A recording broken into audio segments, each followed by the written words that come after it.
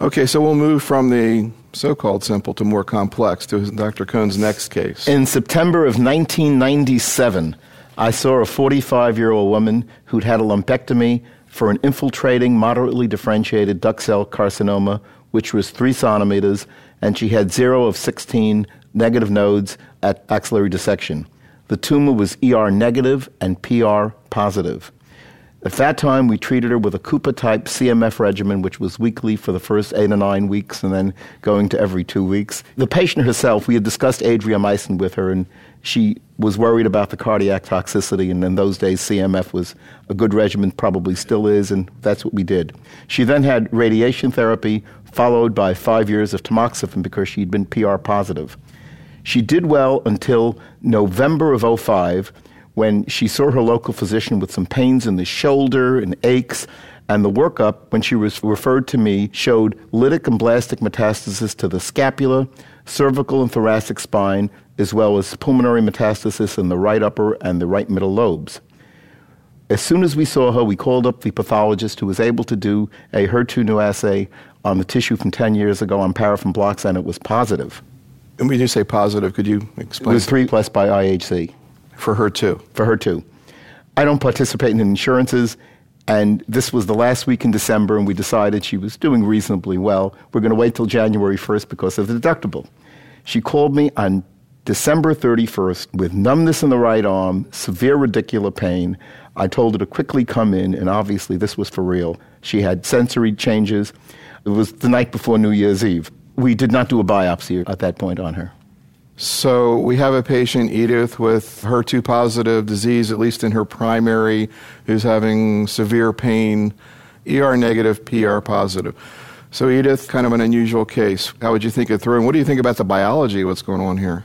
Well, in a situation like this one, we would do a repeat biopsy. It has been a long time since the original diagnosis of the breast cancer, and the decision about to use trastuzumab is so critical for patients' lives that we would like to reevaluate the biology. Assuming you did the biopsy and it was HER2 positive. Our standard approach for these patients is chemotherapy in combination with trastuzumab. And the chemotherapy we utilize is a taxane in combination with carboplatin using the weekly regimen along with trastuzumab. Do this for 6 months of concurrent therapy in the setting of stable or responding disease, which occurs in a great majority of patients. Then we have discontinued the chemotherapy and continued the trastuzumab. Dr. Bricart, what are your thoughts about this case? We were just talking about the issue of delayed relapse, and this appears to be delayed relapse at 10 years of a HER2-positive tumor. Well, I would also immediately question the HER2-positive result. I think it's very bizarre, the 8-year delay, and then also the biological profile initially, and then the treatments that were given should not work in HER2-positive disease very well. So I would also try to get a biopsy of a metastasis rather than repeating the test on the primary if there is an accessible lesion. What were your thoughts about trying to get tissue? She wanted to wait till the HER2 new came back. This was only a 2 or 3 day difference when she showed up with severe pain.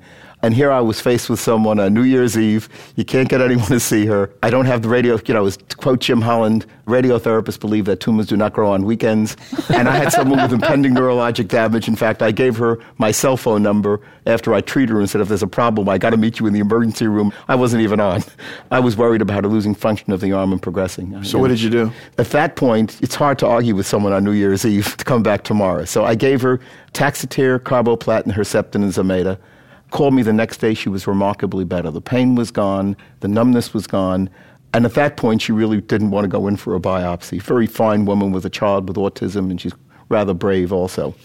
She did quite well. 3 months later, we repeated the CAT scan. The pulmonary lesions were decreased. The bone mets was stable. She was not having pain. The CA2729, which had been about 50 on presentation, remained at about 50. At that point, she was getting some nail changes. She was doing well. I was dealing with metastatic disease. I said, let's just continue on Navalbine and Herceptin. And I started on fulvestrant because of the data on crosstalk. I felt a little more comfortable with that because I assumed she was HER2 new positive. She was responding to Herceptin. Maybe ER was becoming positive in my mind. I also convinced her at that point to do a bone marrow biopsy. There were tumor cells on the bone marrow biopsy. Were you able to do a HER2 on those cells? No, they weren't. They're not too accurate, the pathologist told me. She didn't want to have a lung stuck. In September of 2006, she developed swelling of the left leg, radicular pain, and a workup showed an increase in the bone mets and also numerous pulmonary lesions, and the CA2729 had risen to 96. We treated her with Abraxane Avastin and continued the Herceptin. In 2 days, the pain was gone, the swelling in the leg was down. The CA2729 for the first time became normal to 28. She continues to do well, the pulmonary lesions are gone, and she's functioning quite well. Edith? This situation that you describe of rapid response to chemotherapy and trastuzumab is something we see repeatedly. It really happens fairly commonly. If a patient, however, develops toxicity to chemotherapy and the patient has had good response to chemotherapy, trastuzumab, we actually stop the chemotherapy, continue trastuzumab alone, and not add a second chemotherapy drug at this point. We reserve that approach if a patient develops progressive disease. Then we have continued the trastuzumab and added a second chemotherapy regimen. Then the other situation in this particular case is the combination of Abraxane, Herceptin, and Avastin. We are not using that type of combination because we don't have enough safety data of Herceptin in combination with Avastin. And although theoretically this sounds like a good idea, we would like to wait for more data to become available. What do we know right now about the safety of that combination? There's very little data because essentially there's only one phase 1/2 study that has been reported in abstract form with very few patients. And even the patients enrolled in that clinical trial were not the very symptomatic patients with multiple sites of metastatic disease. These were patients with fewer than 3 metastatic sites, not high tumor burden. So we need to be a little bit cautious about this combination. And in terms of safety, some cases of congestive heart failure have been noted, but that number needs to be quantified in larger studies. She's getting a mugger every 2 months, and it's remained normal. Let me go back to the change to Navalbine. At that point, I discussed with her whether we should continue on Herceptin alone, or she said, well, if that's how I convinced her to have a bone marrow biopsy. I said, let's do the biopsy. She agreed if it was negative, she'd stay on Herceptin alone. And since it was positive, I chose to put her on Navalbine, and she tolerated that well. So sometimes you have to negotiate things with patients, as we all know. Oh, we do, yeah. Dr. Bricard, any comments? I wanted to understand the choice of Taxotere and carboplatin. Why are you thinking the carboplatin there is important? Because I didn't want to use adriamycin because I was going to use Herceptin. I'm dealing with metastatic disease. She's going to need long-term therapy. And Taxotere carbo is a very good regimen. It works with Herceptin, and I thought it was a good thing to use.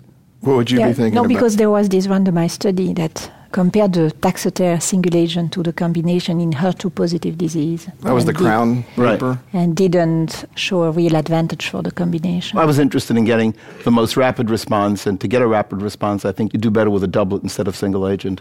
Edith, could you comment on that paper that in a randomized study looked like it didn't really add anything? That's right. And it comes in the context of the other trial that was done with paclitaxel, trastuzumab versus paclitaxel, carboplatin, trastuzumab, but there was the clear advantage of adding the carboplatin in terms of response, progression-free survival. And although numerically there was a difference of about 4 months of overall survival, it did not reach statistical significance. That's a Nick Robert study published in JCO. Unfortunately, that trial was small in terms of the patient number, so even that 4-month difference in survival did not reach statistical significance. The challenge with the Crown, the BCRG's randomized study, is that the doses of docetaxel were different in the two arms. For the docetaxel carboplatin, docetaxel was used at 75. For the docetaxel alone, it was 100 per meter squared. So the toxicities were a little bit different because of the doses of the docetaxel used. So it was not a direct comparison of the same dose of docetaxel in the two arms and then testing the addition of carboplatin. What about the issue of lapatinib in a patient like this who's never had trastuzumab and has metastatic disease, Edith? Is that going to move into the first-line setting, or is trastuzumab going to stay there in terms of people who've never had trastuzumab? The approval of lapatinib will be in the setting of trastuzumab progressive disease, first of all, but there's one phase 2 study of single-agent lapatinib in the setting of HER2-positive metastatic disease that had not been pretreated with trastuzumab, demonstrating a response rate in the high 20%. It's about 26%, multi-institutional trial.